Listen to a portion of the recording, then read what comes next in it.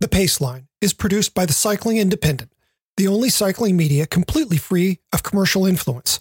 We are community supported and dedicated to the whole of cycling. As our tagline says, if you ride bikes, you're one of us.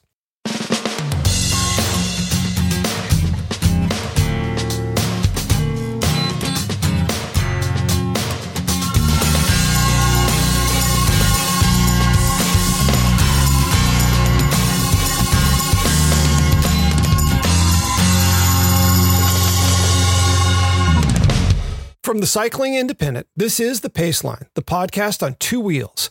I'm Patrick Brady, and with me is my co-host, Patria Vandermark. Each week, we take a look at how cycling fits in our lives. Well, you got some winter weather, didn't you? We did. We got what you would call a wintry mix. Oh. So yes, winter, absolutely. Yes. It looked like snow. The ground is pretty warm. The temperatures were pretty warm. And we must have gotten something like 4 or 5 inches of slush, which is not actually as bad as it sounds. Okay, continue. Because I think about that and I think, oh, I'm not going out in that. But, I'm not a fat bike owner, and I'm not somebody who gets excited about riding in white stuff. So let me give you a little background. For the last 5 years at Ride Studio Cafe, we have hosted the hashtag RSC First Snow Ride. So the hashtag itself is just RSC First Snow. Mm-hmm. So check that out, and you'll see the photos from the last 5 years of when it's the first snow, we ride in it. And we define the first snow as there will be an inch of accumulation of snow at go time, which we define just based on the forecast. And so it's hard to plan. It's something you really can't put in your calendar. And then the snow has to be forecasted to last for the duration of the ride, which is about 2 hours. And this has been a really fun ride to put on just because of, well, it could hit at any time. The first year it was at 3 a.m. And we had at least 20 cyclists show up for it. And again, 5 years ago is most people didn't have studded tires. Not that you really even need studded tires for a first snow ride anyway, but not that many people had snow bikes back then. We had this huge turnout, and then every year it's grown, and it's been at just these random times of day. One year it was at 8 a.m. on a Monday morning, which is probably the worst possible time to have a ride because so many people need to get to work. And obviously, when you're not talking about COVID times, people are driving and needing to get to work. But we still had a terrific ride that day. So anyways, this is the history of the first snow ride. But you had people show up at 3 o'clock in the morning. You had a ride that started at 3 a.m. and people showed up to ride in the snow at 3 a.m. That we did. Yes. And Are there's you a lot of photographic evidence about crazy? It was really neat. We had people. So Lexington is about a 10 to 13 mile ride up from Boston for some people. Uh-huh. And they rode up from their homes to get there. So we had people come from all over. Obviously, a lot of people drove too. So yes, in the middle of the night is such high energy. And my husband and I were flying in from Georgia that same day. So when we were sitting in at breakfast it was a 70-degree day in Georgia, and we were there for a scouting trip. Someone texted us and said, "Hey, the forecast here calls for snow tonight." So we knew that go time was going to happen. So we're sitting at breakfast. My husband's planning the route, and I'm doing all the social media, telling everybody to get your stuff together. We're riding tonight. We don't know exactly what time we're heading out, but we're going to be riding. And then we had this tremendous turnout. So that was the first snow ride. And then, every year we really look forward to it. Now, For this past weekend, the forecast said that we were going to be getting some snow. So we were watching it all day, putting out all the social media blitz. Okay, cool. This is going to be the first snow ride.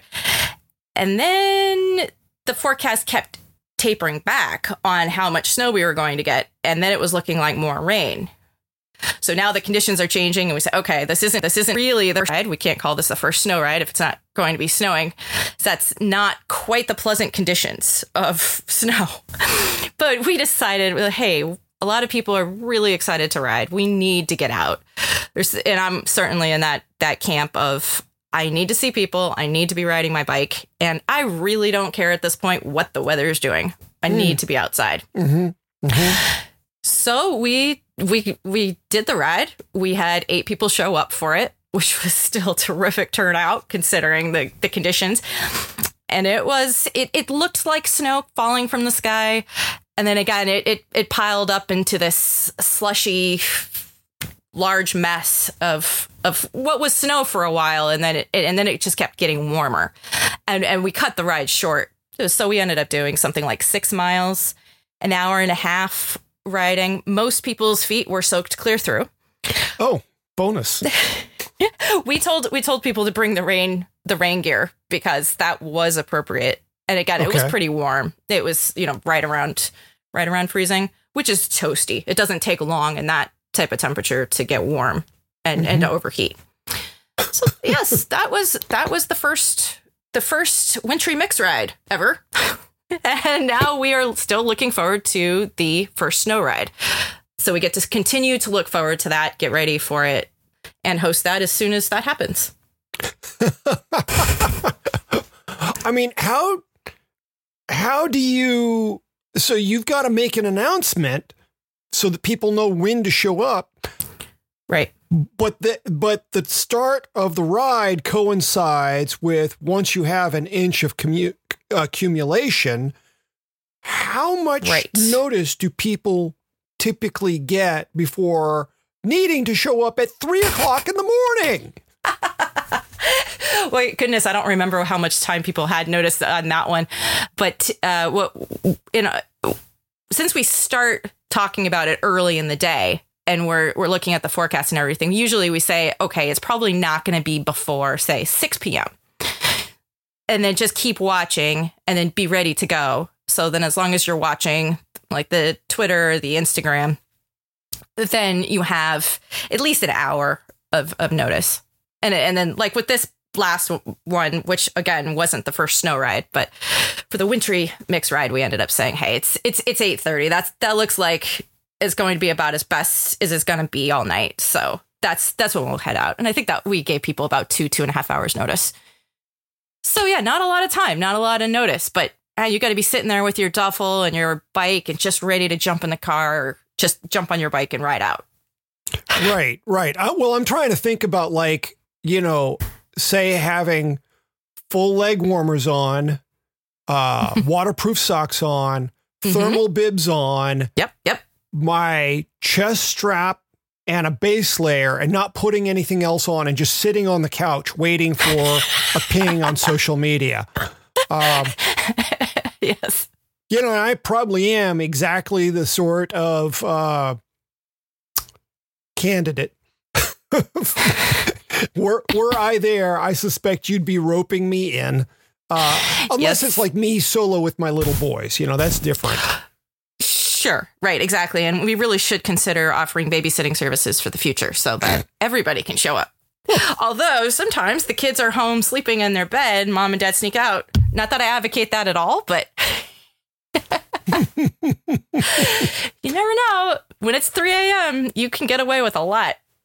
And I do know when it happens at that time and you tell me, oh, I've got plans. I know you don't have plans. You can be there. Don't make me laugh. Oh, son of a... Apologies. So speaking of, how are your ribs doing? Well, fine until about 8 seconds ago. No, that's not entirely true. I am improving. Okay. I am improving. I actually went for a mountain bike ride yesterday, somewhat to my surprise, but also if you knew the situation here, it's somewhat predictable. I finally got the last of the parts to build up this Pivot Mach 4 SL that I've been trying to piece everything together for. Because Shimano is short on stock in many different things, I was shy one rotor and one rear derailleur for like a month. And those showed up on, I forget, Thursday or Friday. finish getting the bike built up. And so yesterday morning, I figured I'd show up for my standard Sunday morning ride out in Occidental, and I would ride to our kind of meeting spot, the Sound of Music, get that lovely view. And if I got there without any real pain, then I would continue to ride. If I got there with some pain, then I would get back on one of the logging roads and ride my way back out. And I was reasonably comfortable. And with the exception of one little compression spot later on in the ride where I kind of had a little bit of a, it went well enough. Great. Now, riding there is different from Annandale State Park right by me, which has a lot more rock. And so I don't know that I'll be doing much of anything in there anytime soon. But we may try something this week. We'll see how I feel. As long as getting better. Yeah, as long as my cat doesn't walk across my side while I'm in bed, I'm mostly pretty good. Mostly. Yeah. So great. It's good to hear it. It is progress, and I will absolutely take it. Yeah. Well, what do you have for us this week? What's your pull? Well, this week I've been noticing, I'm feeling this in myself, and I watch Facebook, social media, and talk to a lot of people. And I feel like a lot of people right now are hitting a bit of a low spot with their cycling, with motivation to get out. The days are short. They're growing shorter right now. It's the holiday season, which I think is challenging for a lot of people in a lot of ways. Add on top of that, COVID, everyone's exhausted from everything that's going on with COVID. If you've been working for the last 9 months harder than you ever have. You're tired. You're tired of wearing a mask. You need a hug from somebody you can't get a hug from. You need to see your family. And it's a long list of things that people have accumulating on top of them. Mm-hmm. And a lot of this is taking away from people's motivation to do a lot of different things. So obviously, we're talking about cycling, and we all know how important it is to ride for your health, your physical health, and your mental health. And I applaud a lot of people who've been talking more and more about mental health, trying to make sure to check in on friends and talk to people who they know are lonely, who are living home alone, that sort of thing. There's a lot more, though, that people are feeling and going through that we probably don't know what's going on. And it's obviously it's difficult to offer an ear maybe to someone you don't know that well. But this is a really good time to take stock of your goals for cycling and to involve others in your goals so as to help pull people along with you. So in the true spirit of a pull, let's pull each other into 2021 and just keep this in a good place. So here are some ideas. This is something I'd love to see more comments on the show notes on the show page to get your ideas. One, I'd love to hear goals that each of you are setting for yourselves for this coming year. And how do you get yourself to be motivated when it's cold, it's dark, you don't feel like it, you're tired from working really hard, you've had a difficult conversation, the last thing you want to do is get on your bike, those sorts of things. What are you guys doing? Because everyone's got different tricks that they employ. So I'm hoping that this conversation simply helps everyone get into this mindset. And also at the end of the year, people do these things called New Year's resolutions. I'm really not a big New Year's resolution person. I don't think I've ever set a New Year's resolution that I've kept, or I don't even know if I've set them. But I do think goals are important. So, hey, this is the best possible time to be thinking about it and to help yourself get through December and get into January in a good place.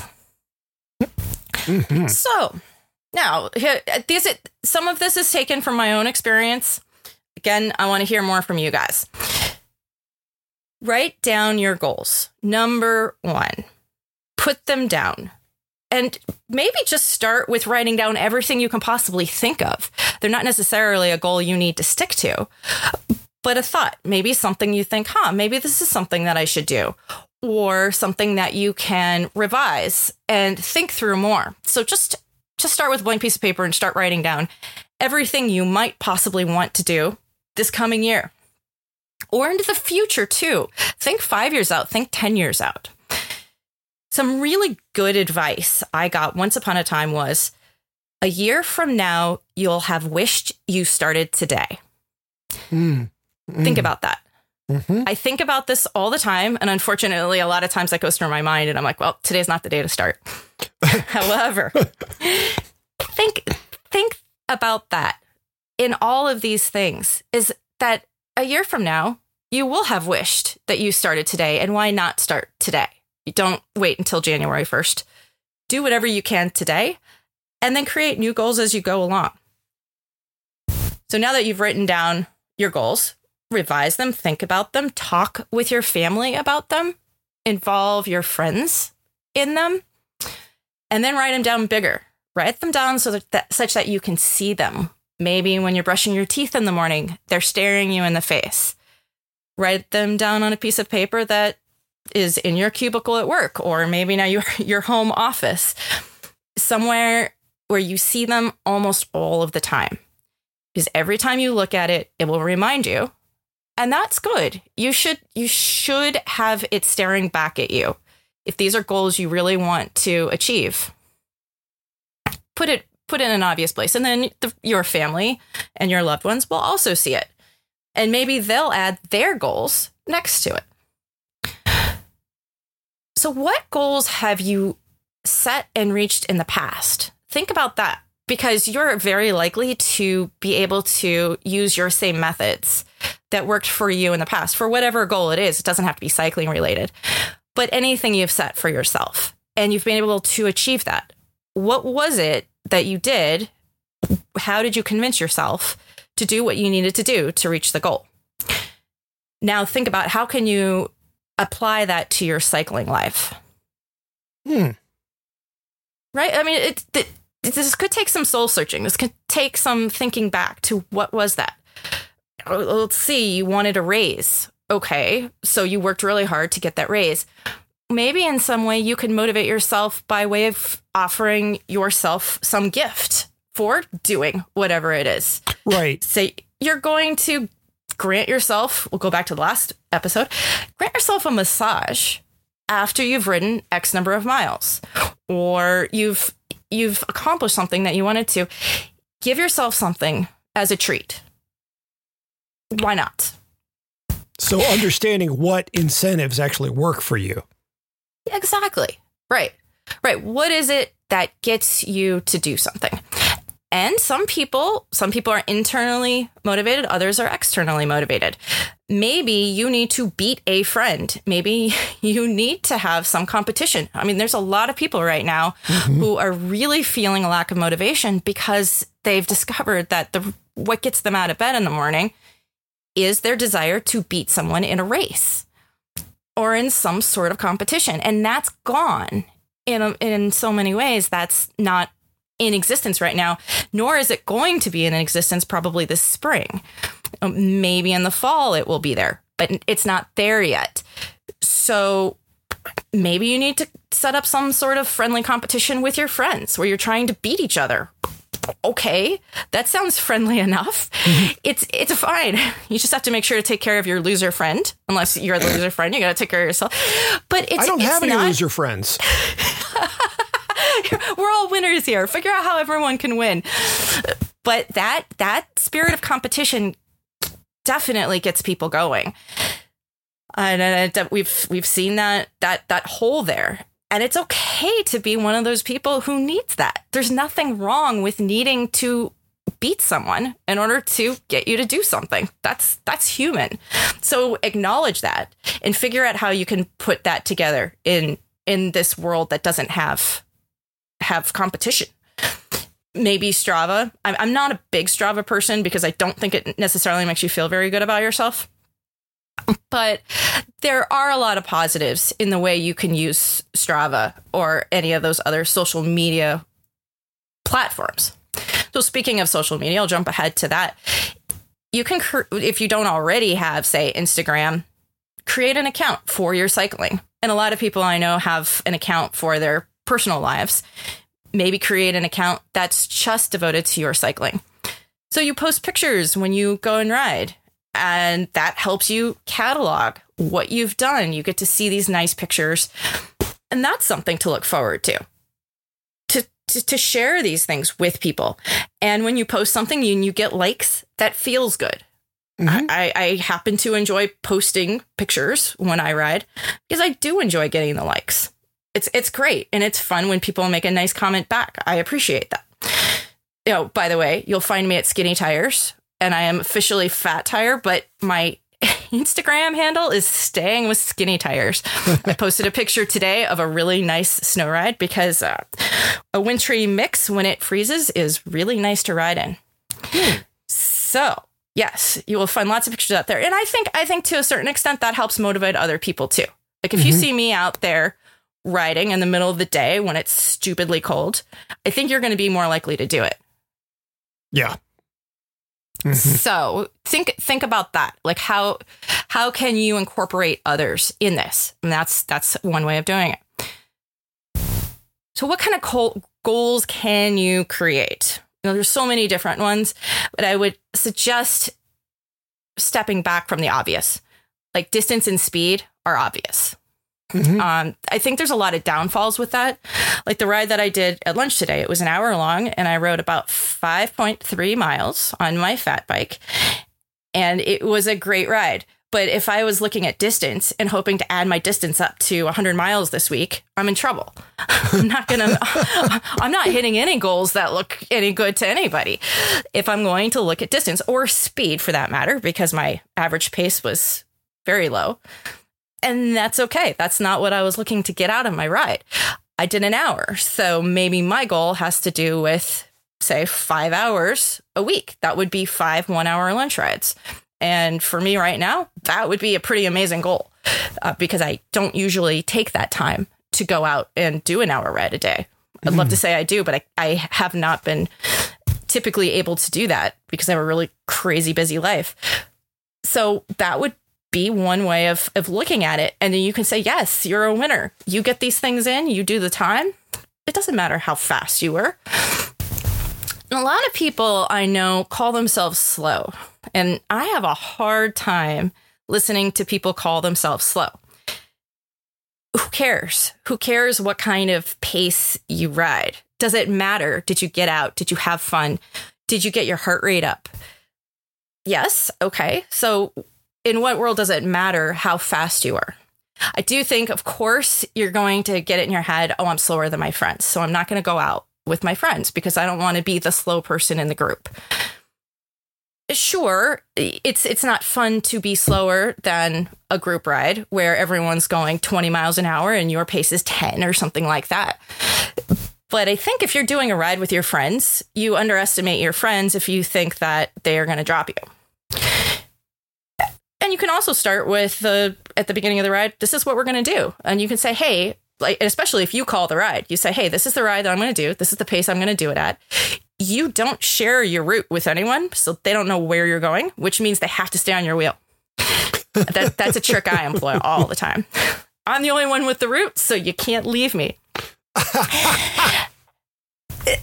you know what? Like, why not? It's fine. And especially this time of year. This is the time of year when no matter who you are, if you're a professional cyclist or you're a recreational cyclist, you should be doing a lot of zone 2 base miles, which means low heart rate. You're out there just to burn calories. You're resetting your body. You're not working too hard. Besides, if you work too hard and you sweat too much, you freeze, right? So stay away from that this time of year. It's a good time to ride more slowly. And then you all start to ramp up in pace as spring comes and it's the appropriate season. So that's another good reason to start now, because you don't have to feel bad about anything. Nobody's looking at anybody else. And your friends are much more likely to be in this place of, hey, you can take it easy. Mm-hmm. Now, there are a lot of events that right now it's looking like springtime events are probably not going to happen with the pandemic. However, I'm starting to see a lot more events popping up on the calendar for later in the summer and in the fall. So I would suggest checking out, finding some event. It doesn't even matter if it's one that that's particularly interesting, but try to find one that's maybe in October. And what is it, $100 to register for some event in October? Just register. $100 is a really small price to pay for the motivation that it's going to give you. It's going to give you a goal. It will give you something to pull you along, and you'll have this thing in your mind between now and October. So that's the gift of motivation for that long. $100 is a small price to pay. So register. Once you register, you've committed to it. Then if it has to move, of course, it would have to move. Hopefully that won't be the case. But at least you've had it in the back of your mind all this time. So I'd say it's worth it just for that. Even if you lose your money, that was a great way of spending the $100. Let's see, what else? Oh, get a coach. Getting a coach is a really good way of staying motivated because you've got somebody to kick your butt. Again, it's okay to admit that you cannot offer yourself the motivation that you need. This is what you pay a coach for. The coach, and you can offer this person, say, hey, this is how I respond. You can come down on me if I'm not doing what I need to do. And then having them in the back of your mind saying, hey, how was that workout? Oh, you didn't do that workout. Okay, well, you need to do your workout tomorrow. You don't want to disappoint your coach. It's a really good idea to pick a coach of someone who you respect, you have really good rapport with. I think that is the most important part of a coaching relationship, is to have that open communication and the respect that you're really going to want to owe it to that person to get on your bike. So that's one suggestion. You may or may not respond to a coach, but again, this money really well spent if that's what gets you on your bike. I would also suggest calling your bike shop and seeing if there's a way to connect with other people by way of them. Now, bike shops right now are probably not running their group rides. However, they might have some good ideas of other cyclists who are active or people who are looking for others to ride with. And there might be a way there to find something that will excite you, help you get on your bike. I would also suggest just setting up a weekly time to ride. At least one day a week at a specific time, you're on your bike. Hopefully you can make this, say, a group ride. And again, group rides are difficult right now, but a group doesn't have to be more than 2 or 3 people. It can be very small, but at a certain time, you're at a certain place and you're riding your bike. You've committed to it. That's going to happen. And maybe you're one of these people, you can do more than one day a week at a specific time, but even one day is going to get you out potentially infinitely more than you would have otherwise. And by doing that one, you're now doing more than one. So those are a few suggestions. Again, I want to hear more from you guys. Patrick, what do you think on the topic? Well, your suggestion to actually get a coach is pretty terrific, because so often people start looking at, what is it I need to be doing? Thinking about, well, I want to be riding well come June. What do I need to be doing now? And a lot of people get overwhelmed. And so having that coach who takes all the guesswork out of it, all you have to do is go do the thing they told you to do. That can really simplify getting out there. So that's one terrific thing. The other thing, the buddy system. Yeah, you don't have to do group rides, but just one other person that you're meeting, that accountability of, I've got to be at the gazebo at noon. That makes a really, really big difference. I've got a friend that I do rides with somewhat regularly, but we haven't gotten into that place of, now that he's got a different job now and his rides have to be really concentrated at lunchtime. Even though he's working remotely, it's still a proper work day. And so we haven't managed to get into the swing of, okay, I will see you at the dirt crits at, 12 on the nose. And our riding together will continue to suffer until we get on top of that. It's really that simple. And it's so easy to have an OBE, overtaken by events, without that commitment, oh, today slipped by. Well, I'll get out there tomorrow. Oh, today slipped by.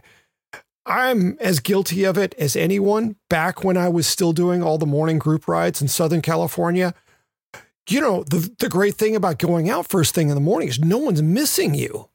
Right. If you go out for your ride and you're back at 8 o'clock, and maybe you're eating breakfast in the shower, no names mentioned. But yeah, it's so much easier to get the ride done when you can do it first thing in the morning. This time of year, if you're not living in Southern California or Arizona, it can be really hard to do that ride first thing in the morning because it's 20 degrees colder than it will be, in just a couple hours. So I do feel for people that way.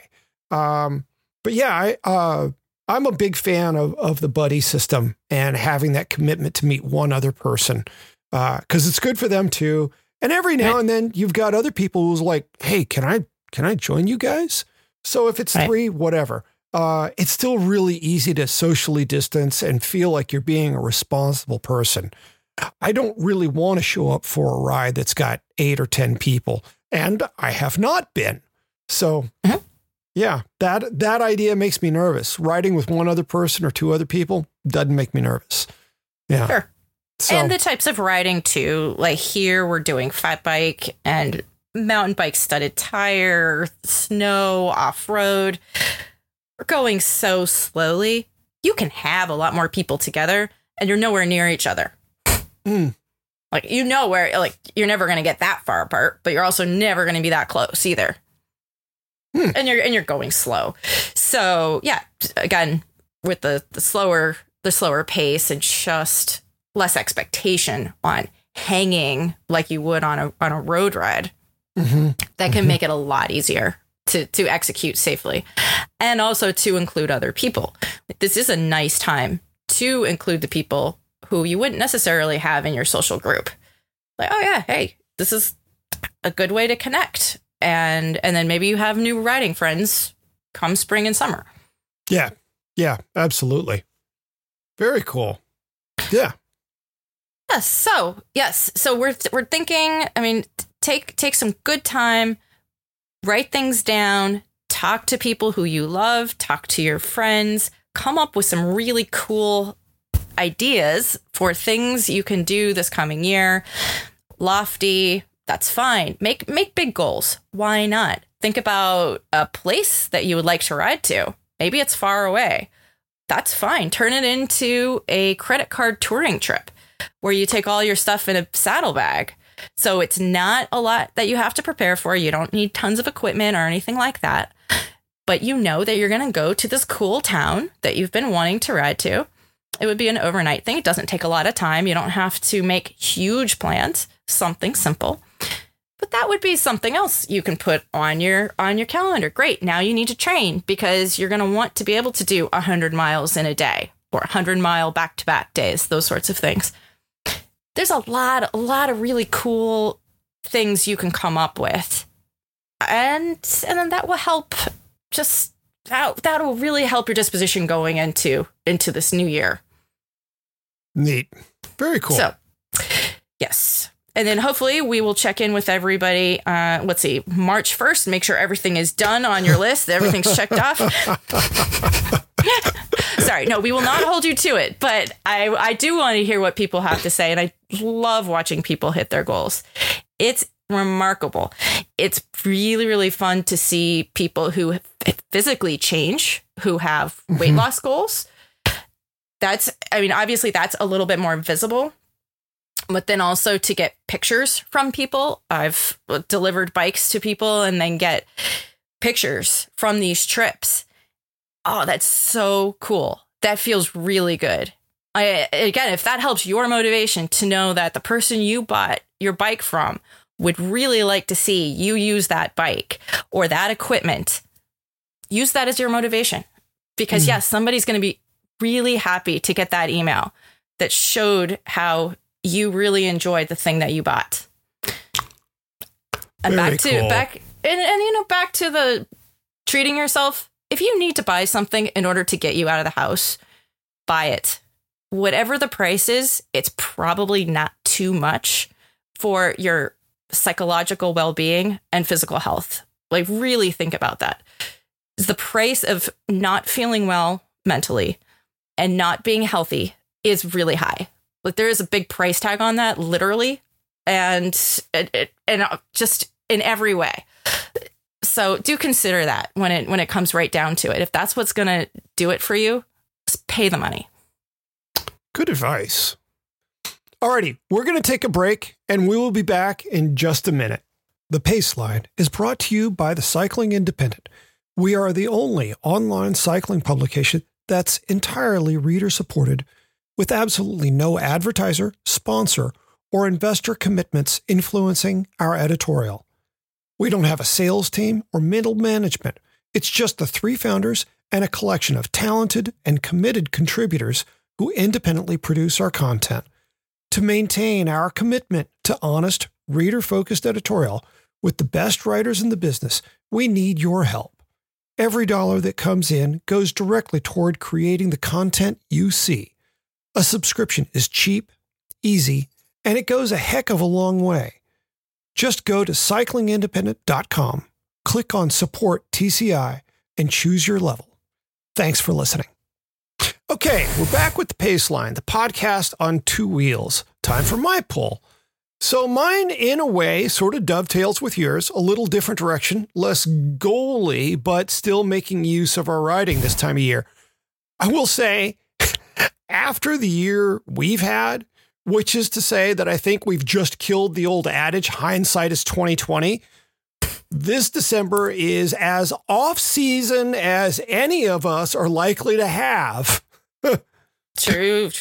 Yeah. So normally at this time of year, I'm either racing cyclocross, which I really haven't done much of in the last 5 years, or more typically doing a bunch of easier rides with some mountain bike rides that are kind of medium hard-ish. And that's just because I can't avoid the climbing, and they usually end up being a couple climbs where I kind of bury myself. Before I go any further, let me say that I'm not especially hopeful that I will do many events next year. I'm certainly going to look at what people are offering. I could see doing one or two here or there that are sufficiently socially distanced, but until I'm vaccinated and most of the country is vaccinated, I don't really want to do anything where I rub elbows with anyone else on a ride. And I suspect I'm not alone in that. You're not. Yeah. So I'm looking at doing some base miles because my endurance is not what it normally is this time of year, because it never got up to what it would normally be thanks to the longer grasshoppers. This is the first year in, I don't know, sometime in the 1990s. I really honestly don't know the last time I hadn't done at least 100-mile ride. I haven't done a century once this year. Tisk. You're really missing out there. Probably. No.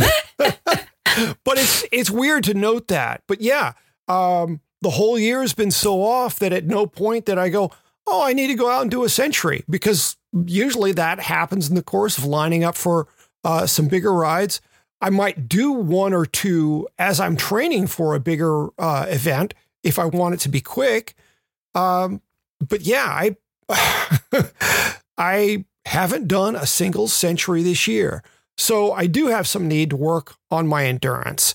And what I've chosen to start doing are more exploratory rides.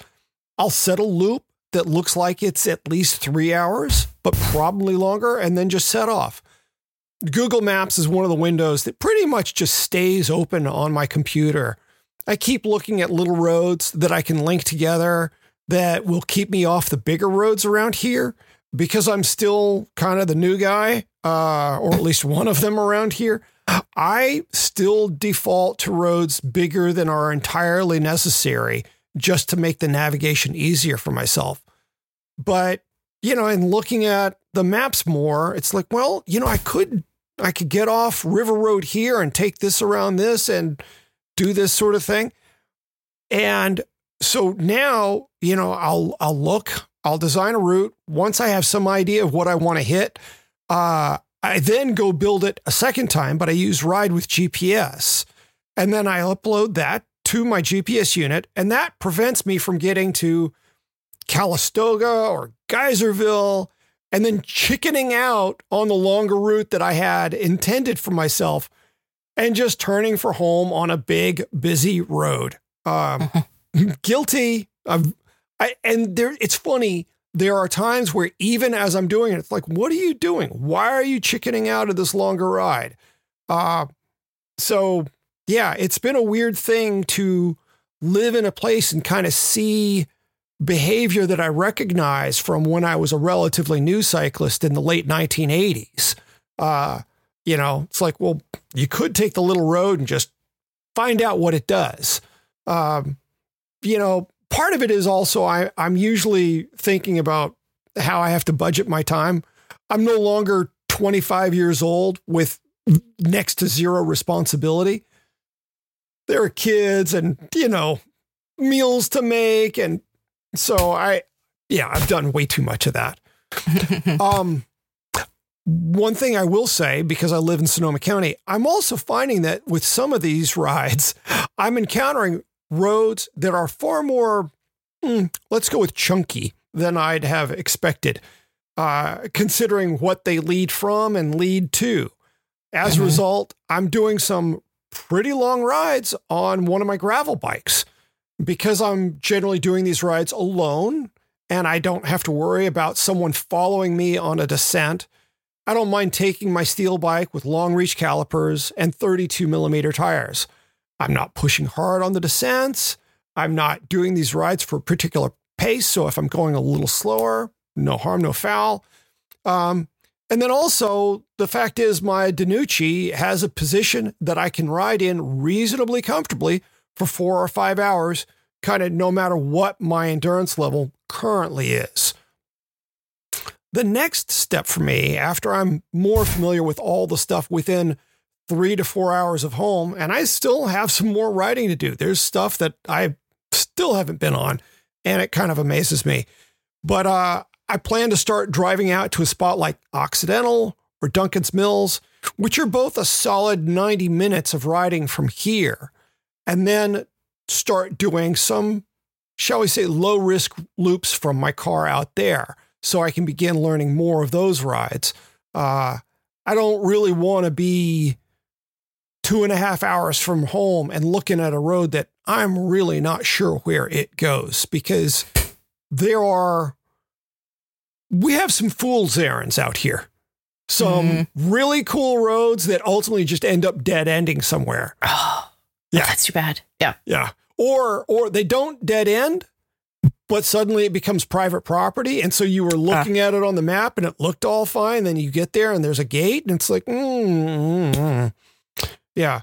And because we have a flavor of libertarian here in Sonoma County that is not quite like what you see in most of the rest of the country, Northern California libertarian, it usually includes weed growing. And people are sometimes protective of those crops. And they sometimes have things that they use to protect. So it's not, poaching around here can get actually dangerous. So I really watch that. But good.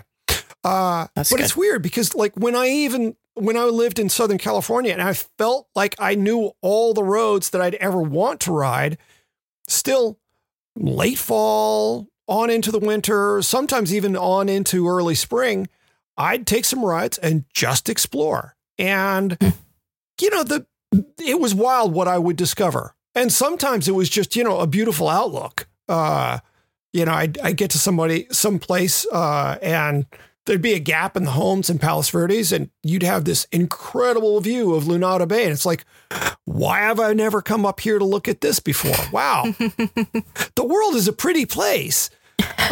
So it's nice to just, when I can, give myself 4 or 5 hours for a ride, budget that much time in the day, and then not worry about, well, did the ride actually take up 5 hours? Maybe I end up coming home in 4 hours and 15 minutes, whatever, but just give myself the room to be able to go and explore and do some things that I haven't done before. Just checking out roads that I don't know. That's great. Yeah. And, no matter where you live, there really are usually some roads that lead interesting places. And because they're not part of a standard route or something, we just have to give ourselves permission to do a ride where we are dialed back on intensity and just learning what those routes can offer. So exactly. You do great. a lot of exploring. I do. How do you kind of couch that within, your larger plans and your busy work day? Well, if I have a day off where I can take the whole day off, I will want to spend every minute riding, and I'll go as far as I can. I usually will pick a route from Ride with GPS as a way of getting me to somewhere that I want to go that's already been drawn up. And a lot of times once I'm out there, I'll go elsewhere and you're like, oh, and this is usually what happens. Oh, cool dirt road, cool dirt trail. And I'll take off on those and sometimes end up on a totally different route. But I'll try to take a few routes from Ride with GPS from people that I either trust or the route looks logical and sane. So it's a good foundation. So it looks like it's already been written and it can be written. And then try some extra stuff from there, and then hopefully coming back to the route. So as to not get too crazy. Around here, I'll get lost very easily because I think even people who are from Massachusetts will get lost in this state. New England I'm from Colorado. To me, I used to be able just to look at the mountains, say, oh, west, I'm going to go west. And now I'm going to go on these roads. And then I turn around, look to see where the big buildings are in Denver, turn around and head toward the big buildings.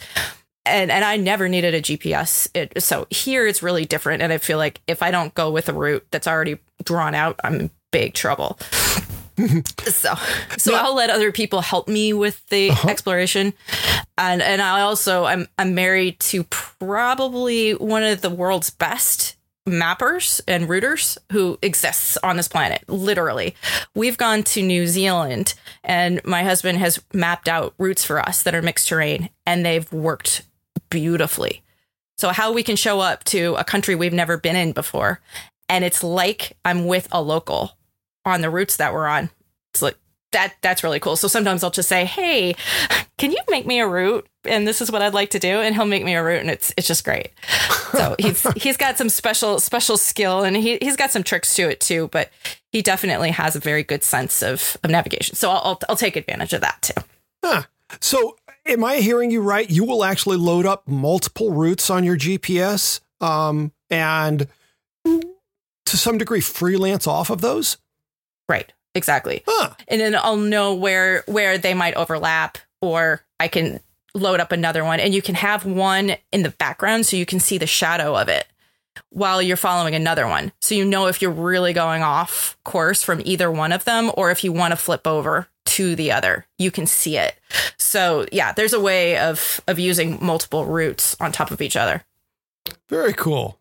Yeah, it's interesting. Yeah, I've never really considered that. I mean, yeah, I've got a lot of different routes loaded up on my Element.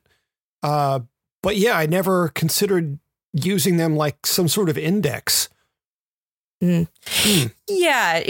And the unit that I'm using is the Garmin Edge 1030. So it allows that. I'm not sure if a Wahoo unit would allow that or not. I can only switch between. I don't know that it gives you the shadow opportunity, but you can certainly switch between different routes. So sure. I just learned something. Well, GPS units are great. I mean, that really does help so much. And then at least the whole world. Oh, yeah. And at the very least, if you really get lost, you can turn around and you know exactly where you were because you've got your breadcrumb. So you follow that back. Yeah. So you're never going to get too lost. Yeah, that's for sure. That is absolutely for sure. Yeah, I've got a few things I'm going to load up, and Saturday could get interesting. That's great. Well, enjoy working on your endurance. That is a wonderful thing to be doing this time of year. Yeah. I'm not gonna worry about, how much I push it each week. I'm just going to start doing a little bit longer here and there. It's not like I'm planning for something in particular, but I am aware that if I tried to go out for 5 hours right now or 6 hours, things would start getting interesting after the 4th hour. I might kind of just start coming apart at the seams. So don't forget, as long as you're eating, you can probably be riding. Well, and see, that's one of the things. Ever since I stopped being a serious racer, my fueling and hydration has never been as solid as it once was. And I still don't understand that. I really have to kind of coach myself. With mountain biking, it's a whole lot easier because if we get to a place where we're going to, stop and hang out for 15 minutes, I will always make a point to eat something there. I always do that. I've got plenty of time, and I know, it's probably been a while since we stopped like this. So, yeah. Here's a trick. Another trick to help. You can set an alarm on your computer that will go off, and it will remind you to eat or drink. Yeah, I have done that in the past, and it has worked on occasion, but so often I end up seeming to set it to go off too frequently. And I'm like, and then you ignore it. Yeah. It's like, I don't really need to do that right this minute. Cause every 15 minutes, it's like, I ought to be taking a drink. And bad Patrick. All righty. How about Paceline picks? What do you have? Okay, well, I'm going to just touch briefly on this. I think I'll go into this a lot more in a future show because I've already done enough talking today.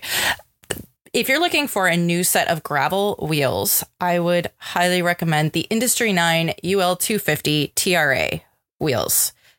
They are as light aluminum wheels as you're going to find. They're durable. They roll exceptionally well. They have a 25 millimeter inner rim width, which means you can run a tire. You can't run too small of a tire, but I believe it's 33 to 55 millimeter wide tires fit very nicely on their rims.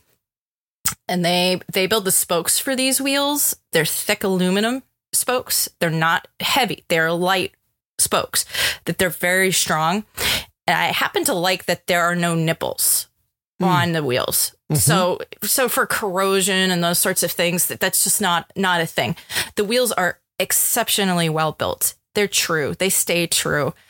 They just handle anything you can throw at them. We've worked with so many cyclists with i9 wheels, and they just really nail it with hub quality and the build quality of their wheels. So I just wanted to offer that for anyone who's thinking about a new gravel wheel set to check out Industry 9. And one of the reasons why I'm mentioning it now, this is something to think about now with long lead times. I believe they're at 10 to 12 weeks right now on their lead times for a new wheel set. So you would want to get your order in early so that you can be riding these wheels in the spring. Something that is very nice is they offer colors with their TRA spokes and their hubs. It's so fun to add color to your bike. And it was interesting too, starting with wheels used to be either black or silver spoked. That's what you rode. And the hubs were black, and that was all great. Now having the opportunity to put color on bikes by way of the spokes and hubs is really fun. It's another way of making your bike yours, customizing it. And again, the wheel's just going to be any better. So there's just the color and all that stuff is just in addition to all the quality that you're getting with their wheels. And these wheels come in both 650B and 700C. How many there's spokes? Something to look at. How many spokes are in the wheel sets? Let's see. Off the top of my head, I'm going to say 24. Okay. I have not paid too much attention, only because they're so strong and they stay true, so you don't really have to count. And they stay true, right? So I'm not thinking too hard about the spokes. For the mountain bike wheels, they offer 24. They offer 32. So for the real heavy hits and that sort of thing. Neat. And these wheels have a rider weight limit of about 220 pounds. That allows for a person to be on a bike that's loaded with a saddlebag and all that stuff too. So they're strong and they're good for almost everybody. Neat. I'm a big fan of their hubs. I've got a set of the Reynolds Black Label mountain bike wheels that I've been riding, and they've got the I9 with the 3-degree engagement. And so when I'm having to do little stutter pedal strokes through a lot of rock, those things, they're really nice. Yeah. Yeah. And I'll talk more about the Hydra hubs in a future episode. I just got a Hydra rear fat hub for my fat bike, and that's 670 degrees of engagement, something like that. Or points of engagement, I should say. It's instant and really, really nice. But yes, all their hubs are great. So I'm glad you've enjoyed those. And what's your pick for this week, Patrick? So just last week on TCI, I posted my long-term review of the Ibis Ripmo. This is Ibis 29er Enduro Crusher masquerading as a trail bike. Or in trail bike clothing, I guess we could say. The bike features a Fox 36 fork with 160 millimeters of travel, with a DW Link rear end with 145 millimeters of travel. To say the bike is burly is to call the M1 Abrams tank rugged. It is easy to look at the bike's geometry and conclude that it is suited only to riders with their pilot's license. But I'm going to say that really misses the beauty of this bike. As I discussed in my review, the bike does something that I think only the very best bikes do, which is to offer their owners the experience they are looking for while also presenting the opportunity to grow as riders. In riding the Ripmo, I've learned a great deal about where my limits are in terms of, shall we say, airtime, and what I need in order to feel like I can push those boundaries. It's difficult to articulate the value of a bike that I know can take anything I might dish out without risking a blown seal or getting bounced off the bike because I bottomed out the suspension. That's really, bottoming out the suspension is kind of the quickest, easiest way to make sure that your airtime goes wrong. Aside from, not having your weight in the right position and you go tumbling over or something like that. With that much travel, I've never bottomed out the shock or the fork. It's also taught me a great deal about my cornering form. If I make sure my technique is on, I can get this very big bike to take some very tight turns. But if I'm sloppy, like if I lean in instead of just leaning the bike in, it will force me to either brake or slide unnecessarily and then brake. I've honestly never encountered a mountain bike as versatile as the Ripmo. I'm just really wowed with the bike. It's been a lot of fun. I'm not sure where I'm going next, but I will say that this bike, more than any other, has made me a big believer in the DW Link suspension. It just pedals so well. I mean, 145 millimeters, and I'll pedal around without turning the Pro Pedal on. What is the Pro Pedal? The Pro Pedal is what firms up the rear end so that you can pedal better. Usually, an awful lot of bikes to take out out there, the pedal bob, basically. Yeah. An awful lot of bikes will really bob a lot still. Maybe not as bad as the stuff we were riding in the late 1990s, but I mean, I see people who, with each pedal stroke, their bike is moving up and down some. And while there are times where, like, if I hit a rock on a climb, I'll feel the saddle drop some, I'll feel the bike dip some. But that's about the only time I feel that. More often than not, the bike feels smoother to leave the suspension wide open. Yeah, it's most unusual. But yeah, a very impressive bike.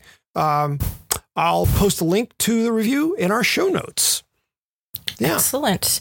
Real quick, we were talking about airtime. Mm-hmm. What kind of drops are you doing to put this in perspective for people?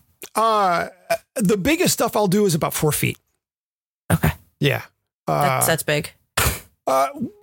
It's weird because there are some places where I ride where, because of a certain sort of slope and the way the land has been cut and whatnot, I've been able to work up from like 1 foot to 2 feet to 2.5, and so, yeah, there are a couple places around where I'll go off stuff that's a solid 4 feet.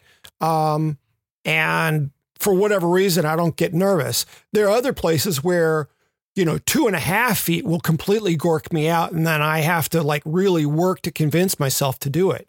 But yeah, more and more I can roll up on something that's 2 feet and not even blink and go off of it. And for a long time, that was just a bit much for my confidence. Really, that's what it came down to. Believing that I had the skill set. And more and more I'm finding, oh, no, you've got the skill set for this. All you have to do is shut up. Yeah, so the bike having that much travel is going to let you do that without being too shaken yourself. You're going to be able to stick it when you land. Yeah. I mean, I'm not even pushing the bike's true limits. I'm not taking it to its limits at all. The people who are doing that are younger and more aggressive, but it's been a lot of fun to have a tool that I know I can push as hard as I'm able, and the bike will absolutely be there for me under all circumstances. Yeah. So it's been a really lovely thing. Yeah. Great. Yeah. How long have you been riding it now? I began riding it in March of 2019. So you've had some good time on it. Yeah. I did a first ride based on a demo, I want to say late fall 2018. And so I got something brief up about it, and then, managed to get a frame set for a long-term review. And it's all I've been riding since last March, until Sunday. It's the only mountain bike that I've really been on. There have been a couple other short demo rides on other stuff.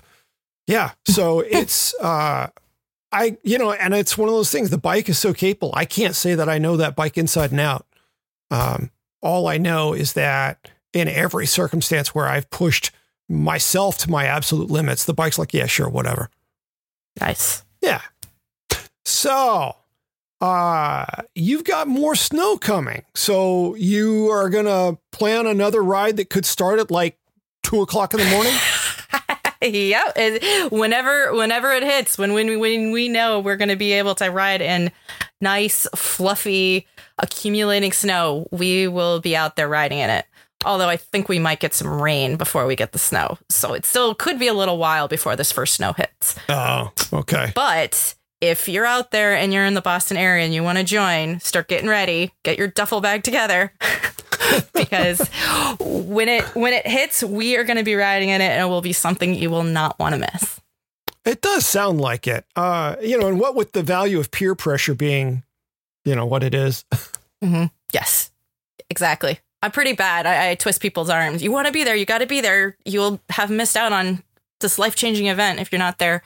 Yes, exactly. It's funny. I was so much more immune to peer pressure when I was a kid, and now I'm so much less immune to it as an adult. I think I got that backward from most folks.